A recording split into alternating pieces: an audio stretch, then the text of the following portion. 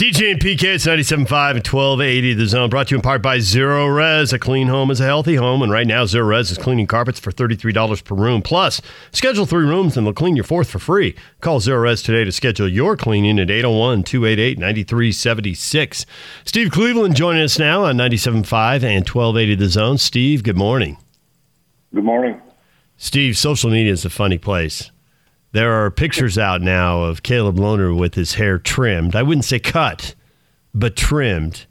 You coached at BYU. Is that really this big a deal, or are people just tremendously bored right now without games?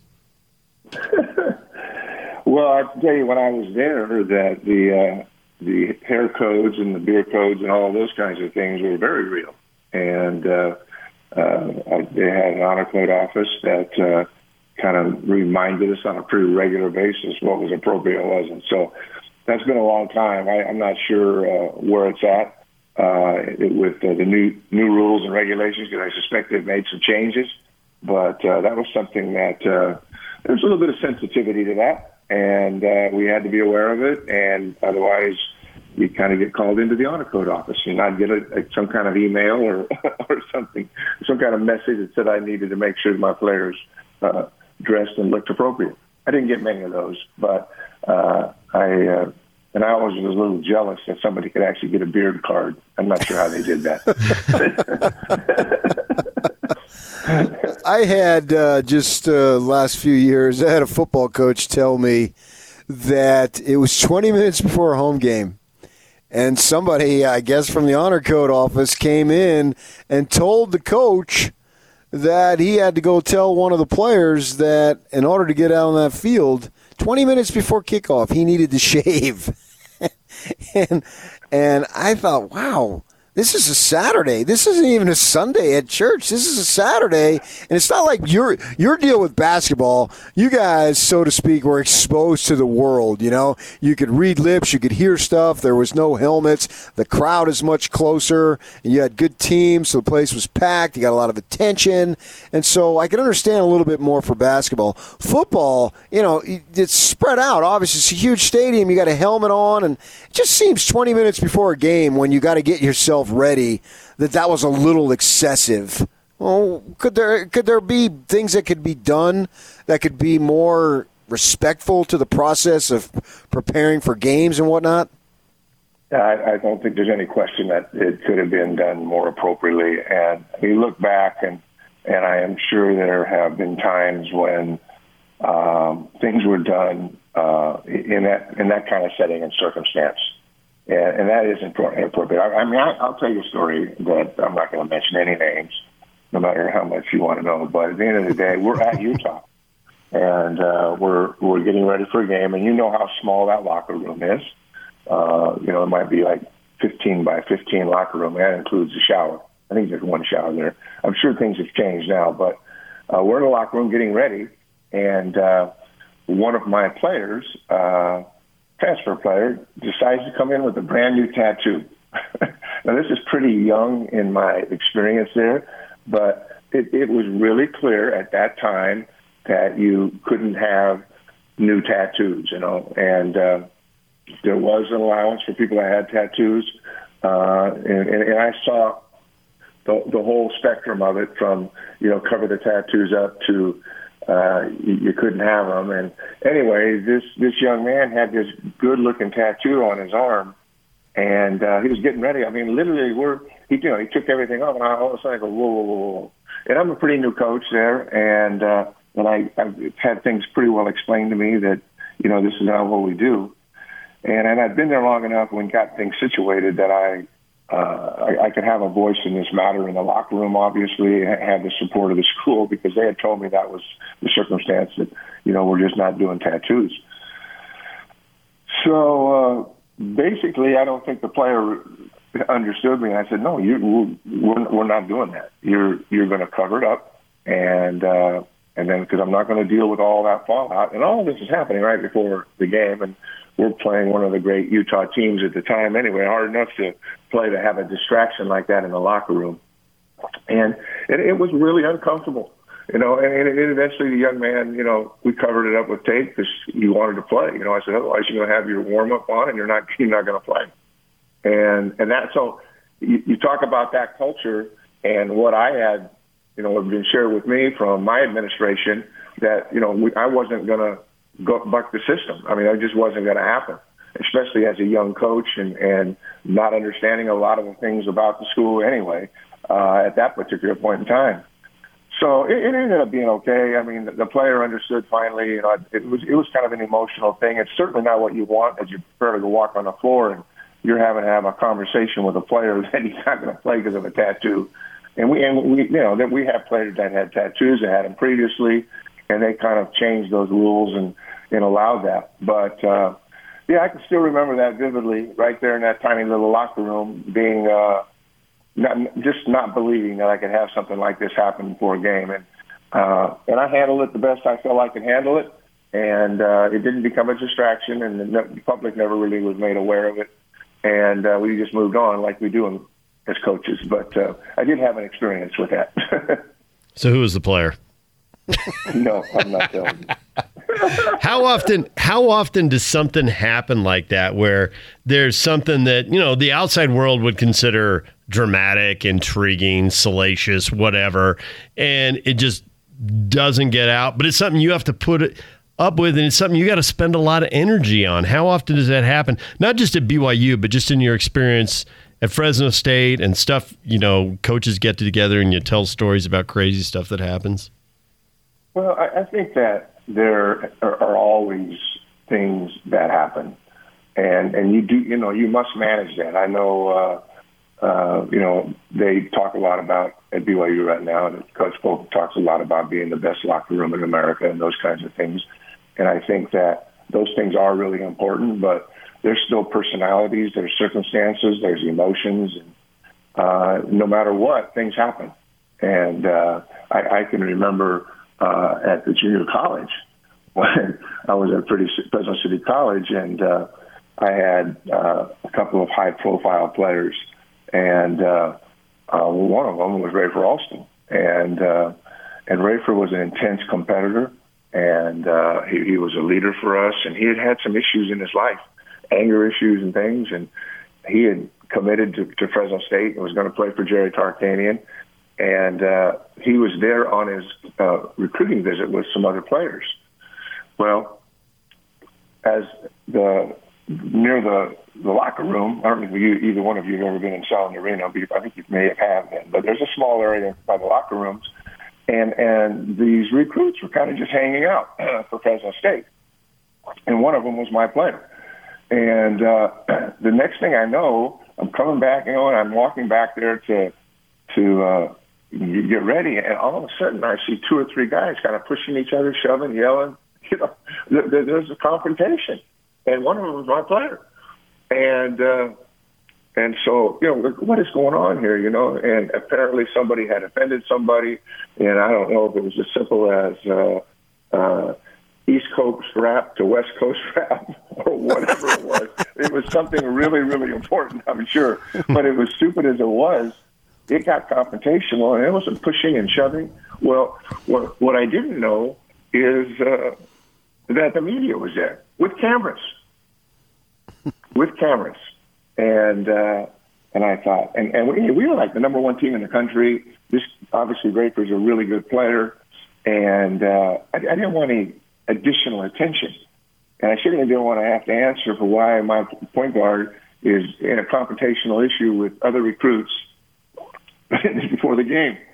And so you can imagine, as a coach, sometimes you just get a knot in your stomach thinking, oh my gosh, I don't need it. And there are already enough headlines with Tark and the whole group there every day. I mean, there was always something happening. I just didn't want it to spill over into the Fresno City College program. And anyway, for me, luckily, the newscaster, the sports newscaster, was a good friend of mine, and I graduated from high school with him. And I just asked him, I said, I know you were there, and I said, what are you thinking about what you're going to do with that piece?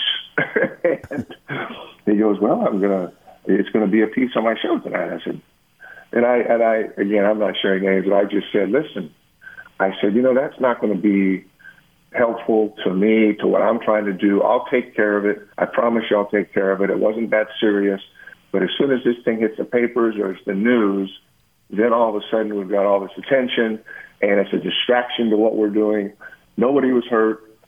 It was, it was obviously inappropriate what happened, and so he never really said to me and committed to me that he wasn't going to show it, and so it was kind of a sleepless night, because I thought, oh man, I'm going to have to deal with this, and there was nothing I could do. The next day, that night, it didn't show up, and the next day it didn't show up, and 3 or 4 days it didn't show up, and I realized my good friend took care of me. And which I'm thankful to. And I called him. I said, thank you.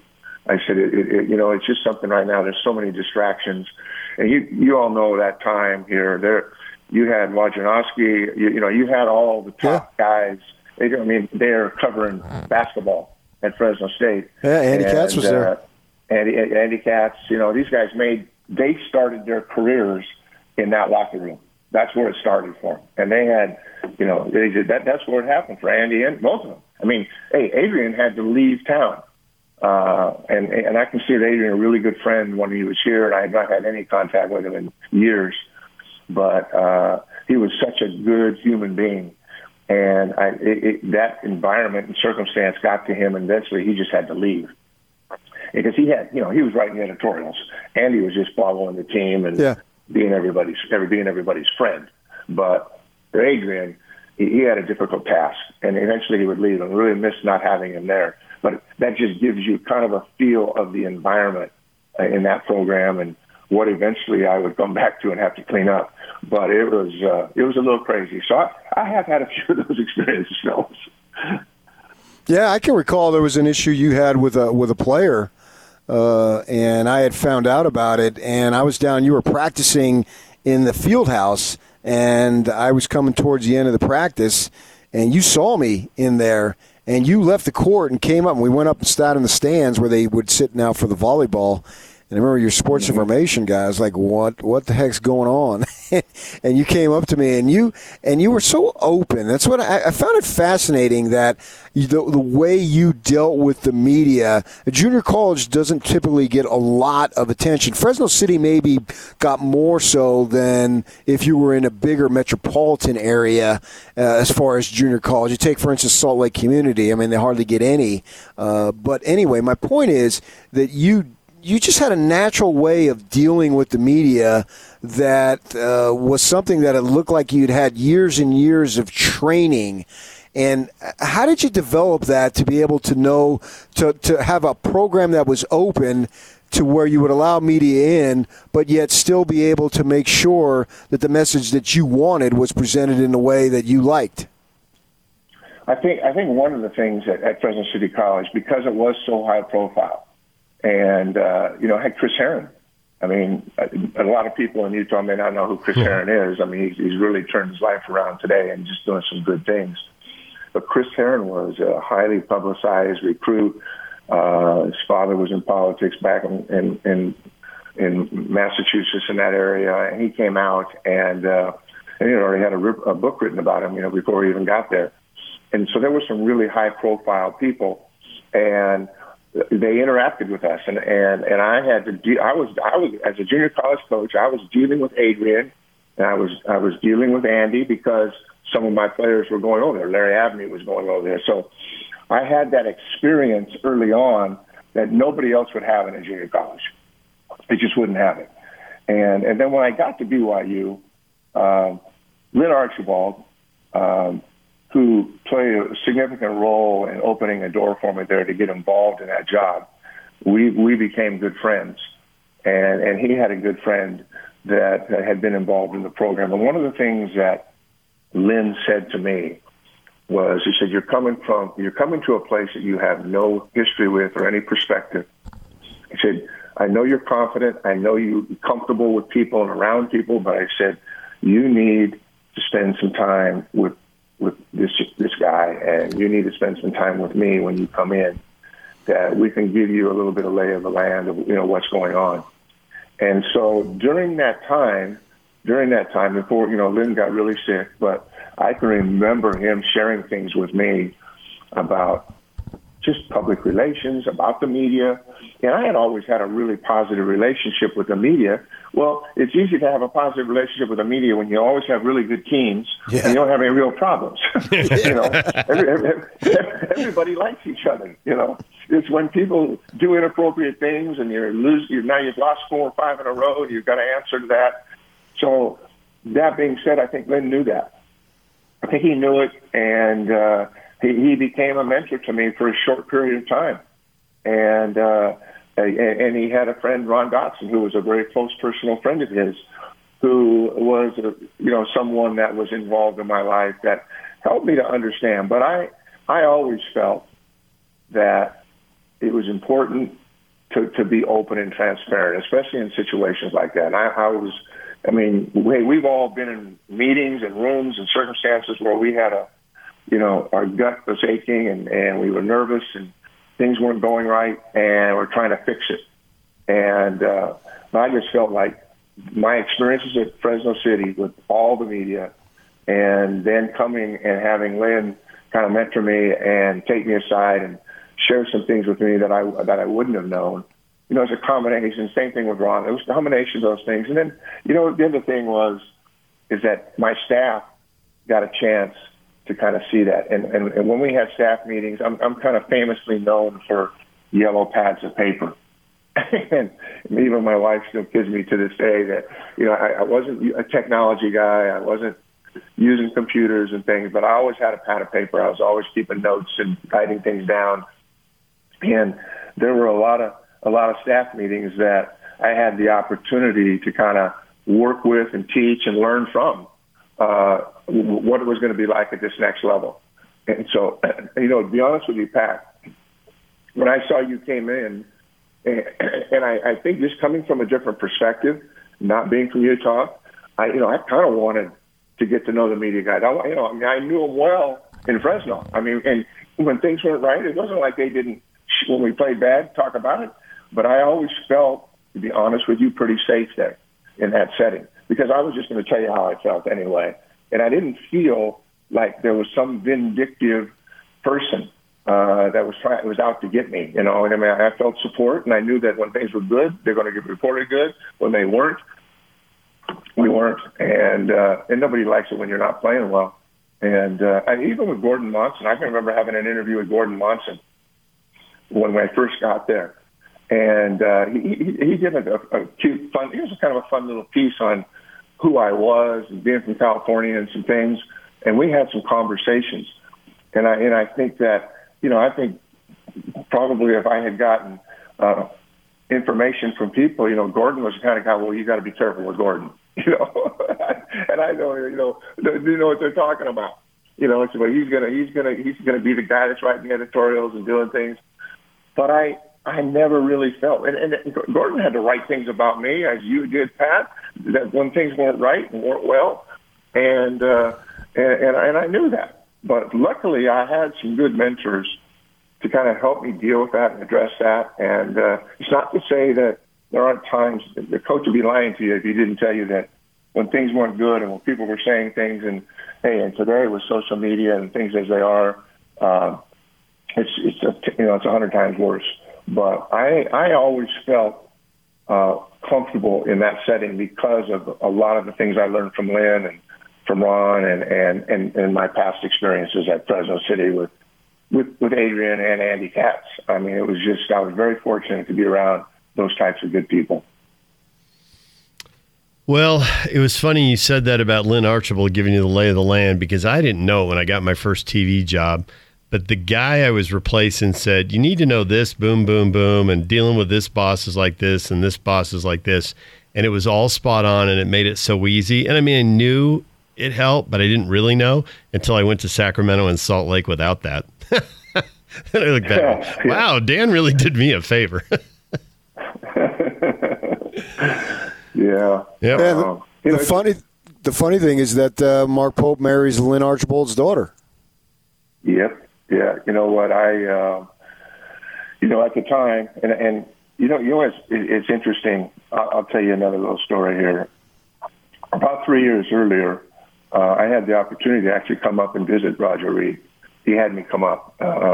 there had been an opening in his staff. And the only reason that he would even be thinking about me is that Roger and I had become friends, and at camps, I'd gone to a couple of BYU camps, and when he was with Liddell Anderson was good friends with my college coach, and I was a high school coach, but I got to know him, and so as it turns out, I went up, and I had been involved with Roger. He was curious about the matchup zone that Boyd Grant was running, and so I had been invited to come up, and there was a job opening, and just to talk hoops and stuff, and I did. 3 years before I came to BYU, I spent a wonderful weekend with Roger, and we talked hoops, and as it turns out, I didn't get the job.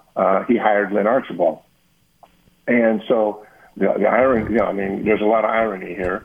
And Roger and I, we weren't close friends, but he always took really good care of me when I came to camp. He was really kind to me, and for me, most people don't know this, but for me to come in and be involved in that job when I had no idea what was going on at the university, I had no relationships. The only person I really knew was Roger from working camps. And then I knew guys like Greg Shaddy, high school coaches who, we hung out with when I was working camps and played hearts at night till 2 a.m. and got to make some good friends that way. But interestingly enough, that Lynn Archibald would be the director of basketball operations and be very sick. And I would be involved with him 3 years earlier, where he was the guy that actually came on staff and got the job that, I was hopeful that I might get. But, when I saw who he hired, I thought, wow, this guy's been a head coach a couple times. That's a great hire. And at that point in time, I remember coming back home to my wife and telling her that, you know what, that was really unrealistic. I don't know why I even thought. I don't know anybody there. It doesn't make sense. And I kind of just said, enough's enough. I'm not doing that. I have a great job, and I'm going to enjoy what I'm doing and where I'm doing it. And, and then all of a sudden, 3 years later, I get a phone call from Lynn telling me what happened. And someday when we have a story, have a little time, I'll tell you the story. But it was Lynn. So obviously I have a really soft spot in my heart for Lynn and his wife and his family. So the fact that Mark's there now and killing it, just we're all connected. Isn't it funny how we somehow, some way got connected? Just like I got a little bit connected with Dave Rose. Maybe we'll talk about that sometime here. And just amazing how things unfold. Well, as always, Steve, we appreciate a few minutes. Thanks for coming on and telling some stories. You bet, man. Well, take care of you guys. Have a good week.